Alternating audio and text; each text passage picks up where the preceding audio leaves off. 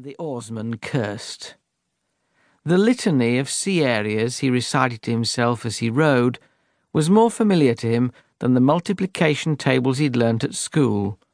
But Channel Light Vessel Automatic, it was the thin end of the wedge, a wedge that had now been driven home.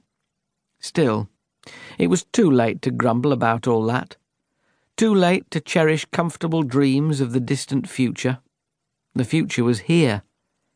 He suspected that what really rattled him was the prospect of his failure to make those long-held dreams come true. The bows of the clinker-built skiff met the pebbles of the shore with a sliding crunch. The rower shipped the oars and heaved the boat a yard or two further up the shingle bank. He looked up at the sky, as blue as a heron's egg, with just the occasional wisp of cloud.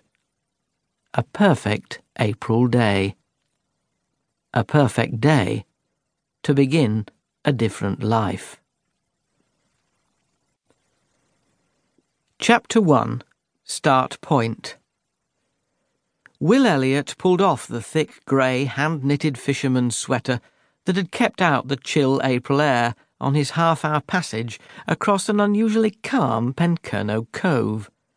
He tied its sleeves around his waist, checked that the skiff was well clear of the tide line, and began the climb up the shingle bank. It was a strange feeling.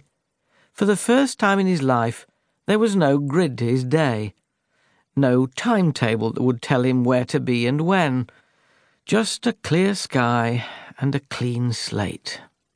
He felt half elated, half terrified at the prospect, glancing back at the lighthouse on the other side of the bay to make sure it was still there, even though it need no longer concern him. As he crunched up the shore, his welly-booted feet sinking deep into the shingle and slowing his progress, he made a mental checklist of the positive aspects of his future. First, he would stay in Cornwall, for the time being at least. Coping with a new set of people and a new place all at once held no appeal, and anyway, he loved this outpost at the toe of Britain, where the sea and the rugged coastline appealed to his solitary nature. He might have spent just a sixth of his life here, but he felt Cornish now, not Oxonian. He had to find a boat. If the dream was to become reality, he'd better get it soon. Put that sort of thing off, and you might just slide into indolence. That scared him more than anything. And he didn't want to live in a house, certainly not one without a view of the sea, and those with sea views in this part of the world were beyond his means. The logistics of his plans swam around in his head, as did his concerns as to whether or not he'd thought this thing through properly. The boat he would buy would probably need attention before he set off. With the amount of money he had to spend, he was unlikely to find a vessel in the first flush of youth.